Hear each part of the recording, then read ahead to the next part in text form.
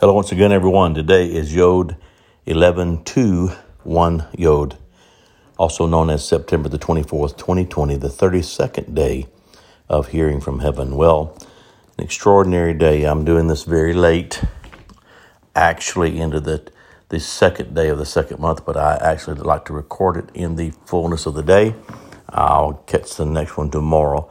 But I just wanted to share that so much that I'm hearing as we're in the Nest conference right now, and the speakers today, the different ones speaking, we had 5 ladies spoke in a roundtable discussion that was absolutely mind-boggling, and Rabbi Yana spoke about Adonai, and I've never heard any of that stuff in my life, and it was just extraordinary. And then I spoke actually yesterday on Gold Talk, and it connected in my spirit even more. And then today some things happened about explaining why the goal wants to talk. So it was just a lot going on, much more than I can even talk about right now. It's just so much that Yahweh is aligning.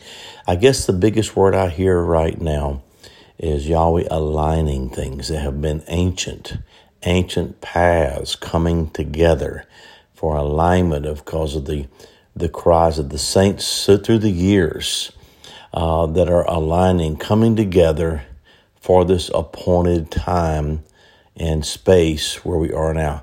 Lift up your head, O ye gates, be lifted up, you everlasting doors, and the King of glory shall come in through you and me. And so, it's just remember that. Let's remember those things. And I promise you that what we will see and hear from heaven as we move forward, I promise you, will blow our minds, because it's so different and so greater than we can even imagine or think without being in the dimensions where Yahweh is seated with us and where we're seated with Him. So just be encouraged today to keep just believing that you can see, be believing that you can hear, and apply what you're hearing and seeing as He guides you. Do it even if it seems foolish. This thing I've done with gold, He gave me a confirmation, of course, but then as I began to see it and know it and remember what this looks like and how to do it, then it's been extraordinary, to say the least.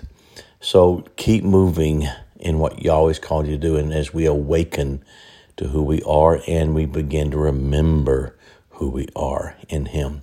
Blessings over your day. Shalom.